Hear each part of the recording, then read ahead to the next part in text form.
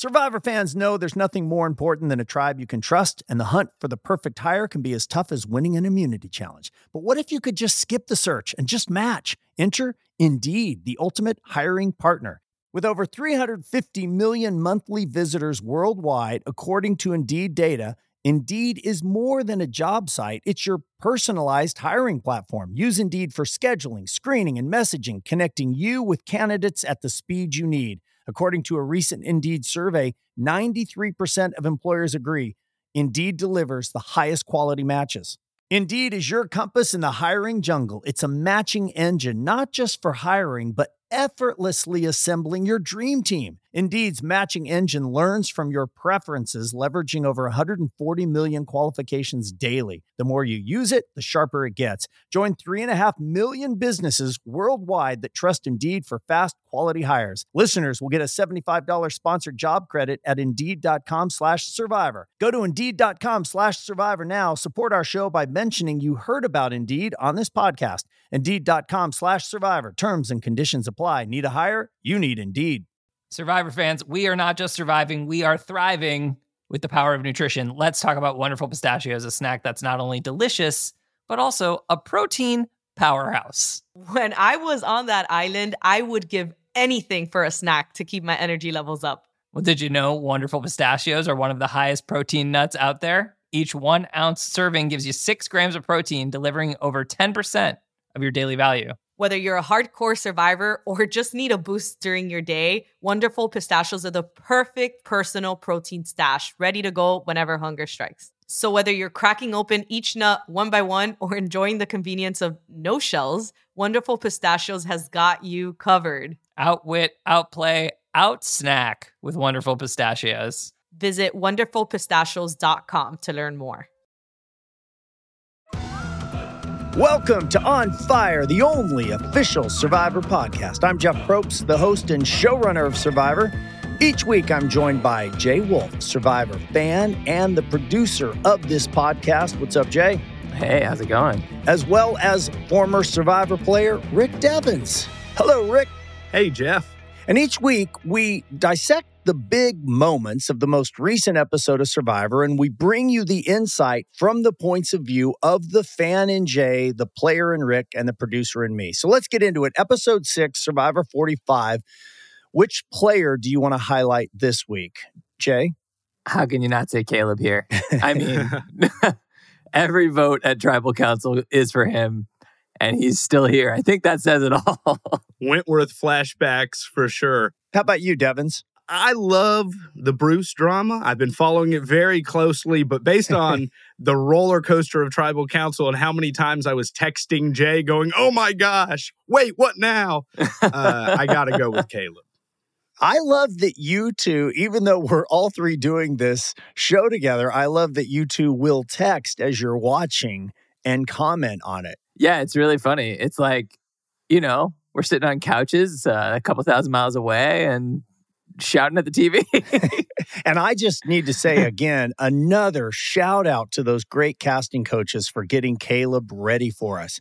I really feel like we need to send him a case of champagne just to say thank you. And if you are listening to this and you think I'm being genuine, I'm not. All right, let's get into the big moments of season 45, episode 6. Jay, what stood out to you? Well, I think we got to start with the idol hunt at Lulu Beach. So pretty early on in the episode, Bruce and the rest of his tribe besides Katurah go looking for an idol, and Bruce ends up finding a Beware advantage. When I see Beware at this point in time, I don't care. I don't.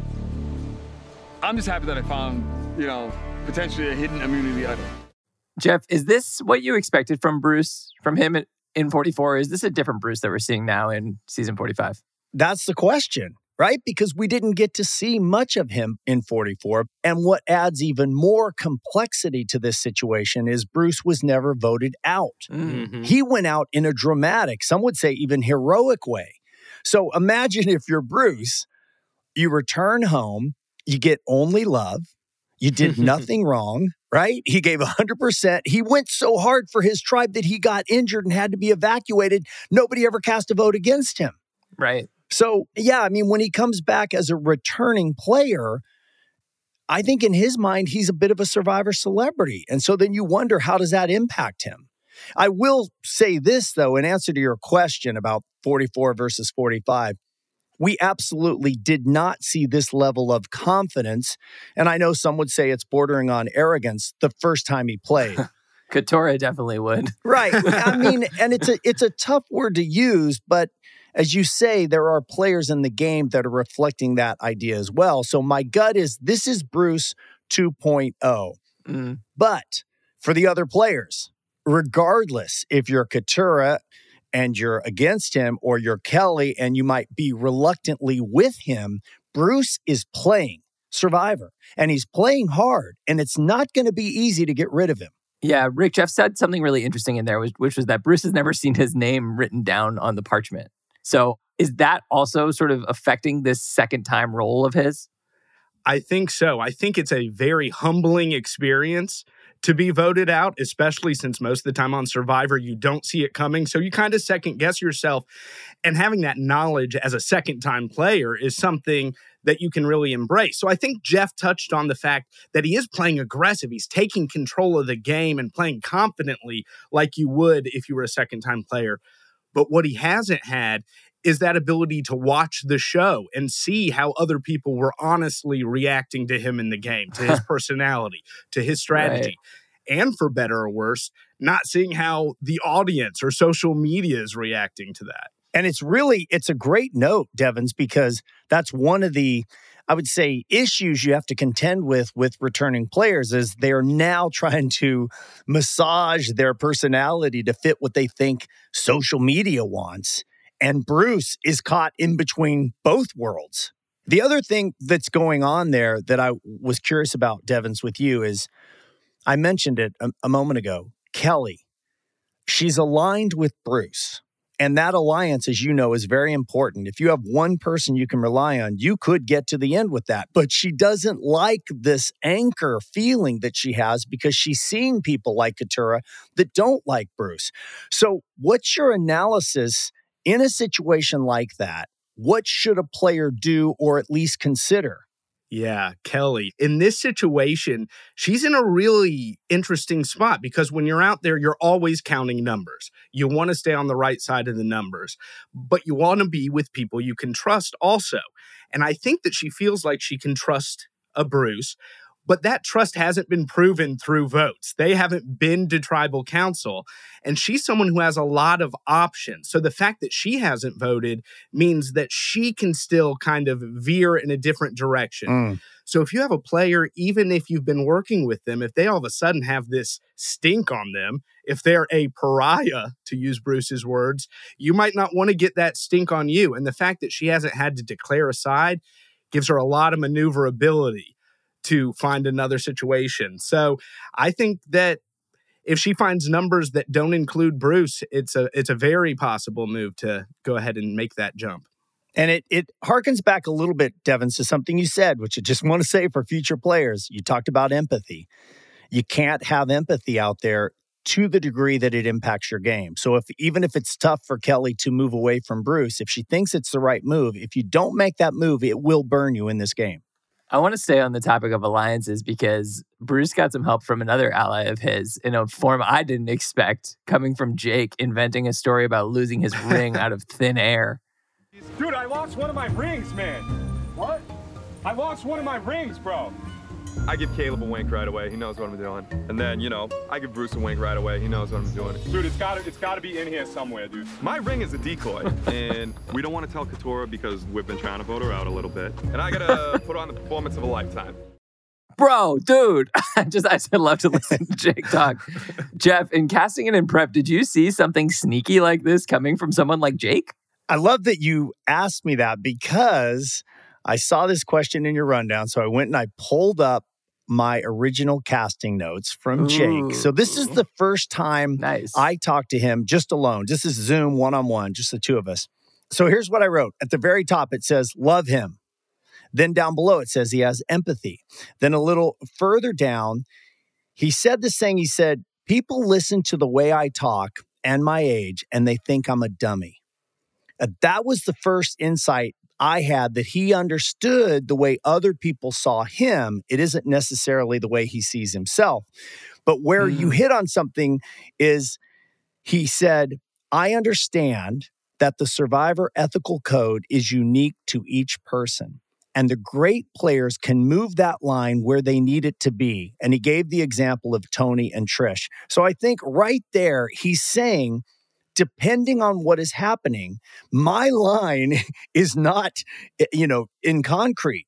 I can erase the line in the sand and make a new line in the sand. So I do think the pieces were there, but I never saw this kind of improv coming. And why I was really impressed with it is, A, I'm surprised it doesn't happen more often, because I would be that type of player that would try to create a diversion.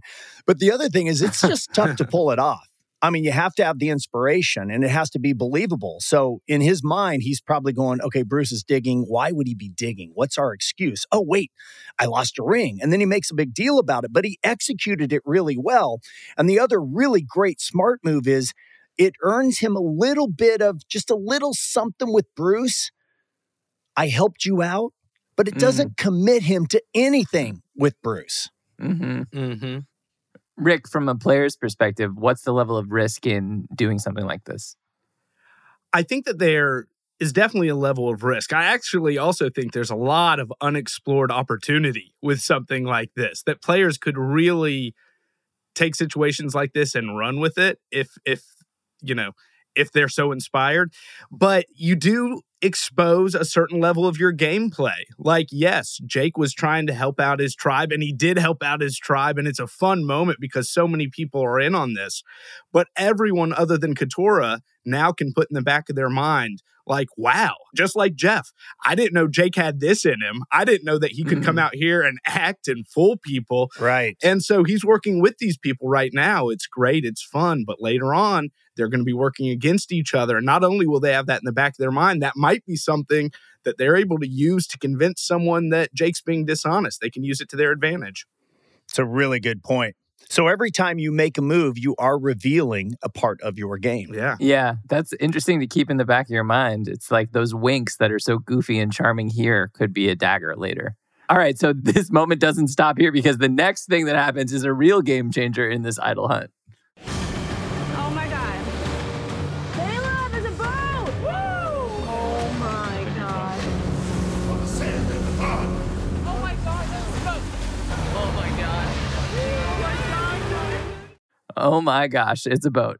And the thing that I wanted to point out here, first and foremost, was actually visually, you saw two boats coming in side by side to the beach that they're all collecting at. And I noticed that because having two boats side by side in the same frame is not easy to coordinate. Jeff, how did you make that work? Well, I love when the producer part of you comes out and informs the fan part of you. But you're right. I mean, it is a tiny moment in the scheme of things, two boats arriving. But I like that you picked up on that the two boats arriving at the same time in the same frame is something that if it were a scripted show, you would do that shot 6 or 7 times to get it just right. We have to do it in one shot. And it's just a great reminder that that means the Marine Department and the actual boat captains and then our drone operator, everybody has to be on the same page. And the thing that makes Survivor fun from a production standpoint is imagine that you're doing those things all day.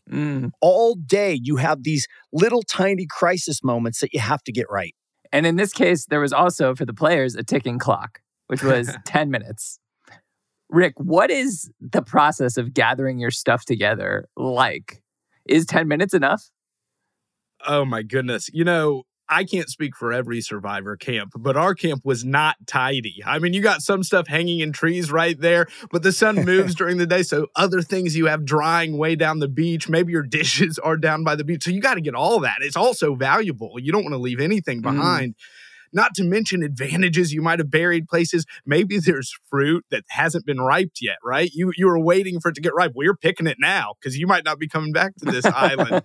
And you don't know what you're going into. So, of course, you want to check in with your allies. You can't forget the social part of the game. This could be your last 10 minutes to check in with them privately for who knows how long. So it is a mad scramble. And you're not all on the same page. So I want to talk to you, but you're running down the beach to get your clothes. It's wild. Jeff, is that 10-minute timer a strict 10 minutes? Well, it is 10 minutes. It's not strict in the way that a challenge, if we say after 30 minutes we move on, we have somebody with a timer telling me it's 30 minutes. This is going to be 10 minutes. It could be 10 and a half minutes. It might even stretch to 11 minutes. But that's only because you're gathering 12 people or whatever, and getting them on a boat.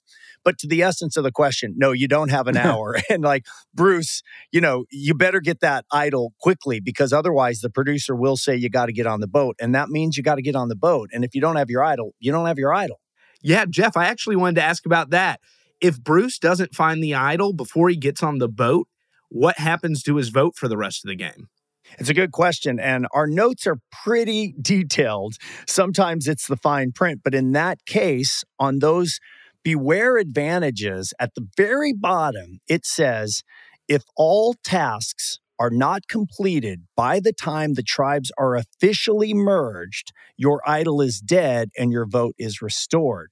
So the player knows the situation. And what's specific about that language is officially merged, because you're not officially merged when the boats show up and bring you to the same beach. You're in limbo.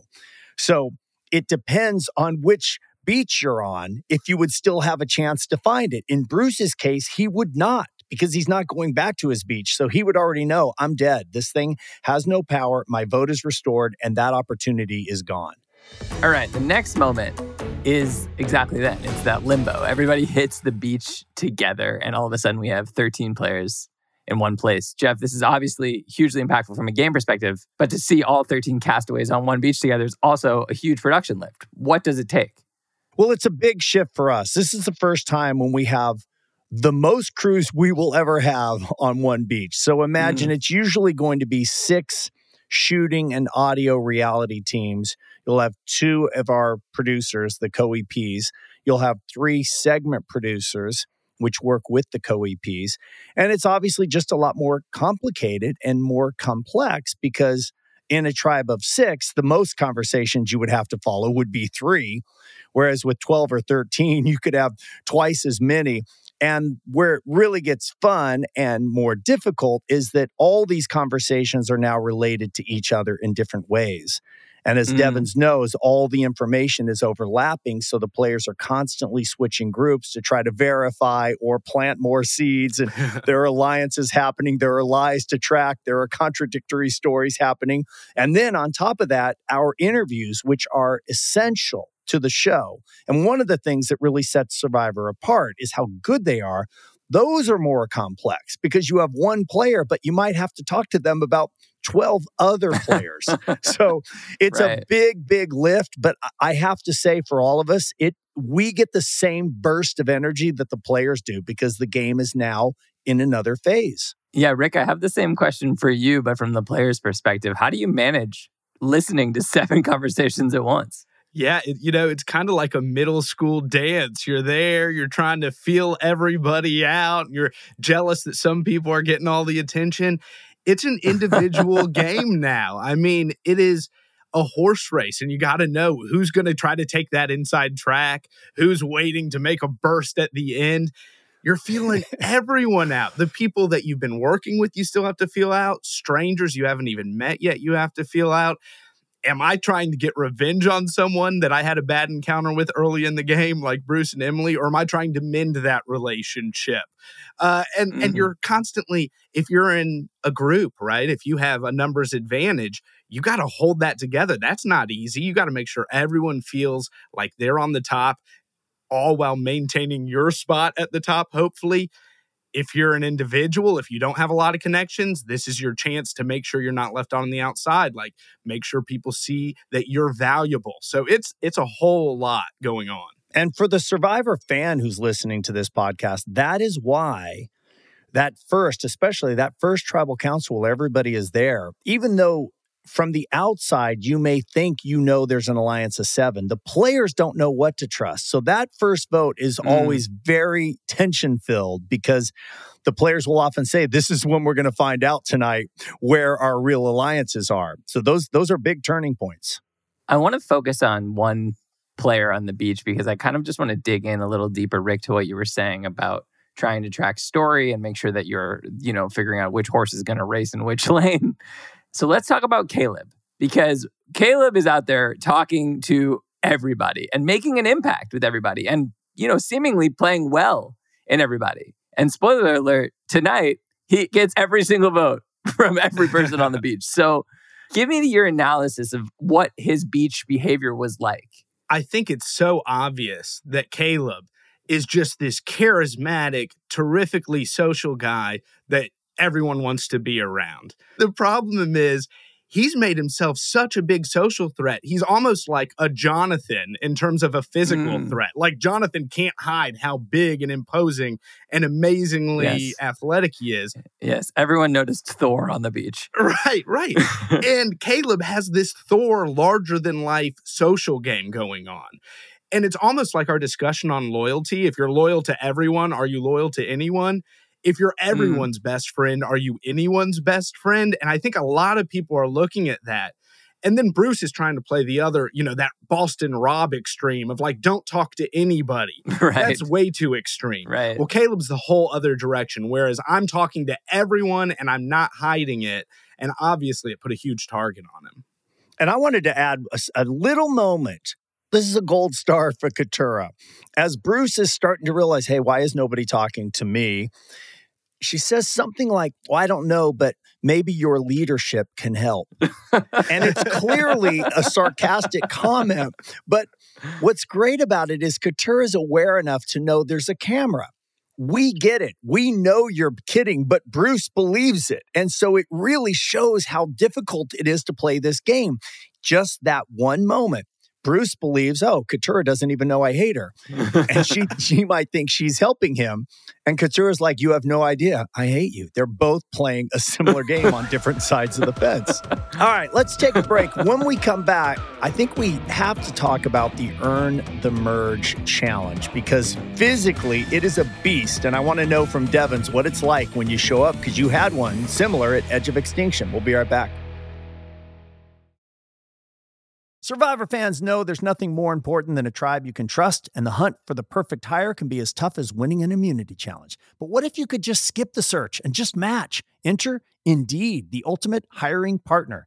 With over 350 million monthly visitors worldwide, according to Indeed data, Indeed is more than a job site. It's your personalized hiring platform. Use Indeed for scheduling, screening, and messaging, connecting you with candidates at the speed you need. According to a recent Indeed survey, 93% of employers agree Indeed delivers the highest quality matches. Indeed is your compass in the hiring jungle. It's a matching engine, not just for hiring, but effortlessly assembling your dream team. Indeed's matching engine learns from your preferences, leveraging over 140 million qualifications daily. The more you use it, the sharper it gets. Join 3.5 million businesses worldwide that trust Indeed for fast, quality hires. Listeners will get a $75 sponsored job credit at Indeed.com/survivor. Go to Indeed.com/survivor now. Support our show by mentioning you heard about Indeed on this podcast. Indeed.com/survivor. Terms and conditions apply. Need a hire? You need Indeed.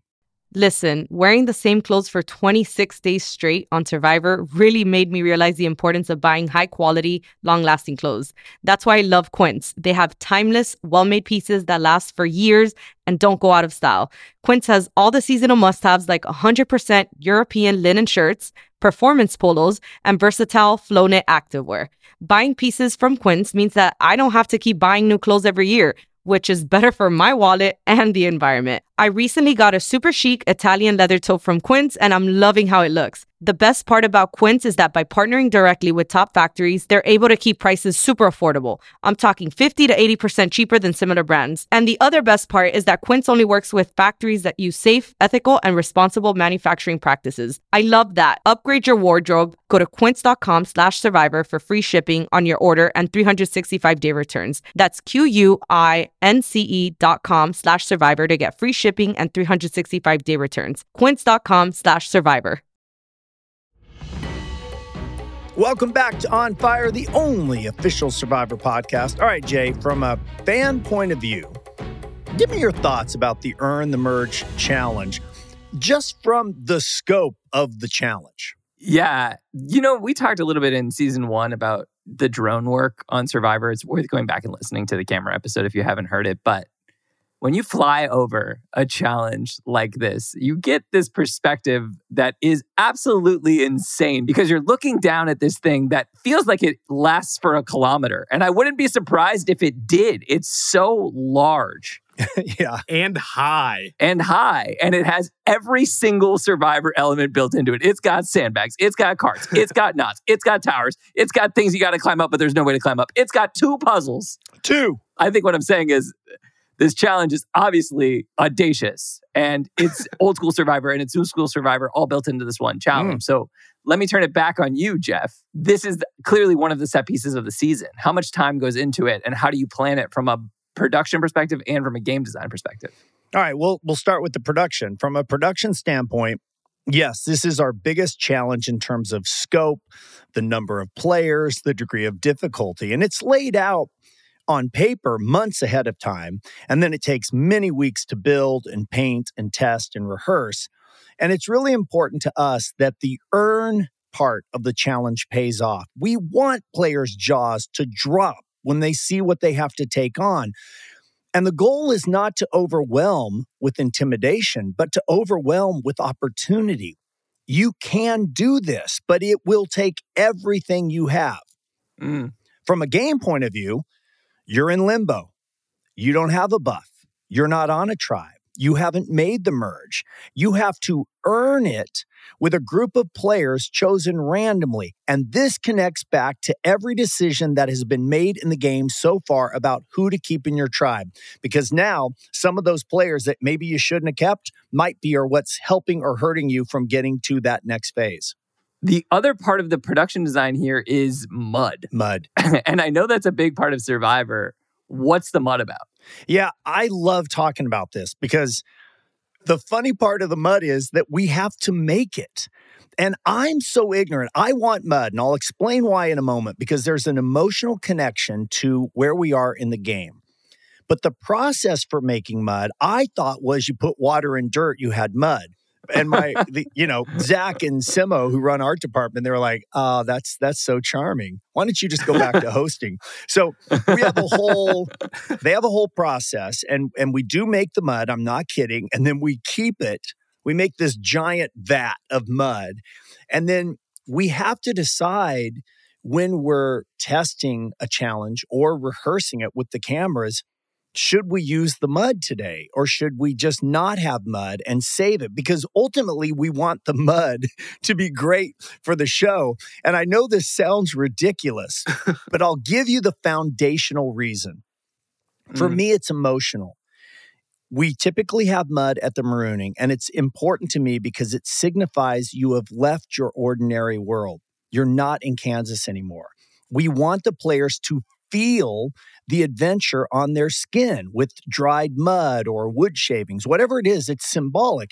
Same thing for Earn the Merge. This is another huge transition in the game because now you're going from tribe to individual, but you have to earn it. And when you win, and Devins, you speak to this, because Jay, when you win, that mud is like war paint. And then you go to the sanctuary and you still have the mud on your face, and we don't let you wash it off because that's part of being in this moment. So you have that great contrast of the beauty of the sanctuary and the dried mud of victory. And then on the flip side, when you lose, that mud is like dried blood from the slaughter. Yeah, I can definitely say it's like you're carrying the shame of your loss back to camp with you. Literally trying to scrape that shame off. Yeah. Yeah, Rick, this is a huge challenge. Can you take me inside the process of what it's like as a player to be walked through this challenge when you're learning how to do it? Yeah, Jeff walks you through and he explains each part of the challenge because each individual part, can be complicated. But you have so many thoughts racing through your head. The stakes are so high. I hope I get to use the bathroom before we start because I'm really nervous. Where can I wipe off the mud after that challenge because I have to tie knots on this challenge? And as you're thinking about this, Jeff is still walking through, still talking. Maybe you have questions. Am I going to ask that, though, in front of these people? Because then they'll get the answer. That might be an advantage. I'll just go for it during the challenge and hope Jeff doesn't yell, Devins, you can't do that. I told you, get back. So it's very strategic as you're walking through. And the whole time you have the weight of, I actually have to do this in just a few minutes. And there's a lot on the line. Yeah, it's a very formalized process, Jay. We give them the explanation that you see on camera, and then we break them into tribes and we take them privately so that each tribe can have its own strategy. I like that Devin says, if I can use the bathroom before. What he means is, can I go in the jungle and go to the bathroom? Because there is no facility there. Exactly. And what I always am curious about, Jay, when I'm walking them through is I am explaining the challenge. And I have to say, some of these things are a little complicated, and you basically get to look at it for about 30 seconds, and then you have to do it. So it says a lot about the player's ability to grasp the concept quickly. But I'm also always watching in a group who is listening and who is already talking. And I say to them every time, you're going to have an instinct. You're going to want to start talking. Okay, you do the puzzle, I'll do the mud. I'm just telling you, you may miss something important. And if you do, that's on you. And yet every time when we walk them through, somebody will see the mud and they'll go, okay, listen, I'll do the mud. And I'm talking now about something about the mud that they miss. And it later comes back to haunt them. But it's in our nature because you're just so pumped up. And there's so much excitement and you can't wait to get into it. But it requires you to be really calm, even though inside you're like the duck with your feet underwater. You're just paddling. You have to be able to do both and able to successfully compete and navigate through something this big. And after all of the walkthrough is done, everybody ends up on that starting line and it's survivors ready, go. And the game is back on. And so from there, it's like a football game, right? It's happening. It's not going to stop. No. And Earn the Merge is no different than any other challenge in that sense. Every department who is involved in the challenge is there, and their key people are on point. We treat every single event the same way, including a rock draw. I mean, there's a rock draw. We know the way we're going to go from left to right or right to left. We have cameras that are going to shoot all of that. We know the pace we want. We know I'm going to walk back, and then we'll ask you to reveal. So every single thing we do, we're thought about it ahead of time, and then we just try to execute it. Same with Earn the Merge. Yeah. Not to keep talking about On Fire Season 1, but there's also an episode about challenges, and that's really, really interesting stuff, I think, worth going back and listening to if you haven't heard it. Okay, the next moment is the Merge Feast that goes down at the Sanctuary, and only 7 players get to go, and you're eating for potentially the first time in 12 days. So, Rick, if you played again, is there anything you would do differently this time? I think I see what you're getting at, Jay, which is something I hear from a lot of players, which is, why do they eat that much if they know they're going to get sick? Why are they drinking out there if they know it might affect their game? And I think that that's a very reasonable place to come from, but you just don't understand the perspective of the players out there. This is not only the first substantial food they've had in 12 days. Think about that. You've been starving for almost 2 weeks. But on top of that, it's a taste of home. Like, this is what I've been missing. This is what I've been dreaming about at night. So it's easy to say, I'm going to pace myself. I'm not going to do this. Once you're in the situation, once you're around these new people, you're excited. It's just going in your body. It's nonstop. And so would I do it differently? Maybe in theory, I would want to do it differently. Take it a little easy. I did pay consequences after my Merge Feast. But I don't think I'd be able to control myself. Once it's put in front of you, it's just, you're living in that moment. And that is why only half the players get it and the other half don't, because you have to earn everything in this new era. All right, when we come back, the biggest moment of the episode, I think one of the biggest moments of the new era, Caleb, Tribal, and the Shot in the Dark, heard around the world. Be right back. Another day is here, and you're ready for it. What to wear? Check. Breakfast, lunch, and dinner? Check. Planning for what's next and how to save for it? That's where Bank of America can help. For your financial to-dos, Bank of America has experts ready to help get you closer to your goals. Get started at one of our local financial centers or 24/7 in our mobile banking app. Find a location near you at bankofamerica.com/talktous. What would you like the power to do? Mobile banking requires downloading the app and is only available for select devices. Message and data rates may apply. Bank of America NA, member FDIC. Welcome back to On Fire, the only official Survivor podcast. Okay, it's one of the biggest moments of the new era, the shot in the dark at Tribal. But Jay, can we just play what Caleb said as he was leaving camp? It's one of my favorite things he said all season. Absolutely. My life is completely on the line. We'll see what happens. You'll be okay. I have to hope that the numbers go my way. I need a group to work with. You can't run through this game by yourself like a vigilante. I'm not Batman, you know? I'm Caleb. I'm the Canadian.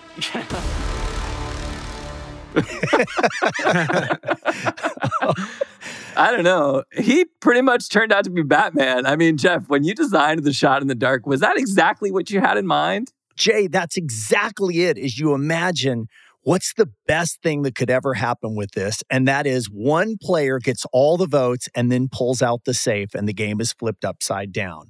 And I remember when we were redesigning the game, we were during the pandemic and we weren't shooting, so we were working on the new era.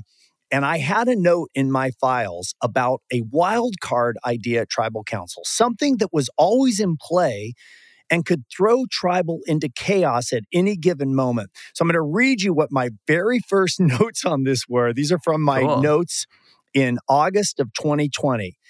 It says, Tribal Council wildcard, a way to make every tribal unpredictable.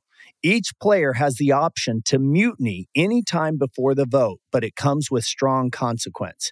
So that wasn't exactly where it ended up going, but I kept imagining this bag. And I would always say to the team, I go, it's like a bag and you reach in it and whatever's in the bag changes the game. And then we finally got to this simple version where you can give up your vote in the game for a random shot at safety. Then we had to figure out what are the appropriate odds of grabbing something in the bag that would help you. And I called Ilan Lee from Exploding Kittens because he's so good with math. And we just kept looking at the numbers. Should it be 1 and 8? Should it be 1 and 7? And we landed at 1 and 6 independently. And we compared notes and said, okay, that seems good because 1 and 6 is not likely, but it's possible. Mm-hmm. And then just the rest of it is you do have to work through the creative beats of how best to execute that. So we landed on some really important things. It's secret. You don't tell the tribe. You do it when you go up to vote. And that creates this dilemma. If somebody in your alliance is concerned they're in trouble, they may decide to play the shot in the dark and not vote. And if they're wrong and you need their vote, that could mess up the game in the wrong way. Right. And then all the visual elements, the bag, the container that you drop your shot in the dark die. We talked about last season. How big is the shot in the dark die? How much does it weigh? All of that stuff comes together so that when Caleb goes up there, you see the parchment, you see the bag. He may have the shot in the dark die in his hand and you're wondering, what's he going to do? What's he going to do? We could show you or we could keep the mystery. Right. And in this case, you come down and you decide to keep the mystery. And Caleb says, I went for it and I hope I'm lucky. And if so, I'm buying a lottery ticket. And I think you should. So Caleb's obviously safe. Then all of a sudden, a live tribal ensues because they have to re-vote. Every single vote went for Caleb. Rick, is there any decorum to having a live tribal whatsoever? How do you play this if you're Emily or Jay? Live tribal, it's like an out-of-body experience. I mean, you have a pretty good idea of what's going on, and then Caleb goes full Wentworth. Does not count. And all of a sudden, everything's possible. And you don't want to be left behind. And every step you take is more precarious than the last. It's like you see people talking. If I don't join that conversation, is that my life in the game? If I shove myself into that conversation, is that my life in the game? You know, is that enough to push them? And I know names just pop up because everyone all of a sudden is Sandra and just let it not be me. We'll worry about long-term strategy tomorrow. Right. So the scramble is very real. But again, you're walking on eggshells because anything can put you in the spotlight at that moment. But like so many things, I think the most dangerous thing is doing nothing. You have to make sure that you're pushing the ball in the direction that you want it to go in. Yeah, and it's terrifying, I imagine, too. I know, Rick, we were texting about that next moment, too. The next text I got from Rick after, oh my God, he's safe, was, oh no, Emily. And I'm like, yeah, it could change on a dime. Right. The last thing I wanted to point out about this episode is, Jeff, when you opened the shot in the dark scroll and you read the word safe, you had a completely straight face. No emotion whatsoever. How did you do it? Hey, that's my job. All right, let's get to fan questions, Jay. What do you got? Okay, as a reminder, if you have a question for Jeff, you can email us at survivorshoutout@cbs.com, and I will read those questions, maybe even read them here. The first question comes from Katie, and it's on the topic of shot in the dark, so I figured we'd ask it first. Is each player's shot in the dark only playable by them? Or can you give your shot in the dark to another player to use? Or could you use someone else's shot in the dark if you had held it for someone like Emily did with Sabiyah? All right, you can give your shot in the dark to another player. Absolutely. And they can use it. But you can only use one shot in the dark per tribal.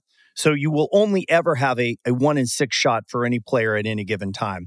And I'm surprised this hasn't been used as currency more often. I mean, because the odds are so low, why not try to buy some trust when you're in trouble and, give somebody your shot in the dark? Very interesting. And our second question comes from Troy. He says, hello, Jeff, Jay, and Devins. My question is, if someone found the Beware advantage and shares the clue with another contestant, and the other contestant goes on to find the idol without telling the person who originally found the Beware advantage, would that person get their vote back because the idol was found even though it wasn't by them? For example, Troy's really helping us out here, guys. He's painting a picture. Yeah, this is good. Jay finds and opens the Beware advantage and loses his vote, then shares the clue with Devins. Devins then goes on and finds the idol and doesn't tell Jay. Would Jay get his vote back? Yeah, that makes sense. It's a good question, Troy. And I love this kind of thinking because this is exactly what could happen out there. So let's go through it. Yes, once the idol was found, that part of the obligation of the Beware advantage would be complete, so the vote is restored. But the idol itself would belong to the other player who found it, because the information was shared with them. If the other player who found it doesn't tell you and you don't know that they found it, you would find out when you went up to vote because you would expect to see a, sorry, you cannot vote. And instead, you would have a piece of parchment there, and that would be your only indicator. Oh, man, okay, if I'm voting, that means somebody found that idol. And then you'd have to be a detective and figure out who found it. Yeah, and you'd have to write down a vote that you weren't expecting to cast. All right, question number 3 is from Megan. She writes, hi, Jeff. Every episode of Survivor, we see you mainly at challenges and at Tribal Council, but what do you do with all your spare time? Are you prepping for the next challenge, or are you just, hanging out at the beach? Yeah, I get this question a lot, and it's a good question. Here's the thing. You would think that most of our time and energy during a season of Survivor is spent shooting the season of Survivor. But the truth is, it's spent in prep every single day for what's coming next. So that means a lot of creative meetings. That might mean literally writing the idol note or a new clue. It means testing challenges. It also means rehearsing challenges when we have all of our cameras out there. And sometimes it means while we're shooting Survivor 45, we're already prepping Survivor 46. And the reason it's worth noting is it's the prep time that allows all of our twists or the things like Sweat versus Savvy or Earn the Merge to work, is that we spend a lot of time going through them beat by beat without the players to ensure that when the players do show up, we are ready. And I want to be clear, this is not complaining. This is the best part of the job. We love it. But I will say, when a season's over, we too are wiped. And when you see us in the airport in Fiji after shooting 2 seasons back to back, it's such a crazy, weird, satisfying feeling that I think the player must have as well. There's this dual thing happening where you're exasperated and can't wait to get home, but you have this incredible sense of pride that you just did it again. All right, Jay, Devins, next week, Episode 7, Survivor 45. Where are we? I mean, the game is wide open. We have our merged tribe, and I'm excited to see how the factions form because I don't really believe that Belo and Reba can stay intact as tribes moving forward. I mean, I am waiting to be proven wrong, but I'm excited to see if Caleb can stay alive again. Yeah, totally different situation for Caleb. We've seen it a couple times this season already. Sometimes if you can make it through one tribal council, you can find your footing in the game. Yep. So I'm looking forward to see how it shakes out. All right, I have 2 things to say. Number 1, the episodes just keep getting better. Next week is a blast if you're a Survivor fan and nerve-wracking chaos if you're a player. And number 2, I'm going to do something we have never done in the history of Survivor. I'm going to tell you something, a spoiler about the rest of the season. Wow, really? What do you have for us? There are no more quitters. Yes! Woo! Good to hear. Good to hear. That's it for this week's episode of On Fire. Thanks so much for listening. And please make sure that you rate and review wherever you listen to podcasts. There's a brand new episode of Survivor every Wednesday at 8, 7 Central on CBS and Paramount Plus. And immediately following the episode, you get a brand new episode of On Fire. We'll see you next week. You can watch Survivor and more on Paramount Plus. Subscribe at ParamountPlus.com and use the code Survivor45 by December 20th, 2023 and get your first month of Paramount Plus on us. Must be age of majority to subscribe. U.S. only. Payment method required. Terms and conditions apply.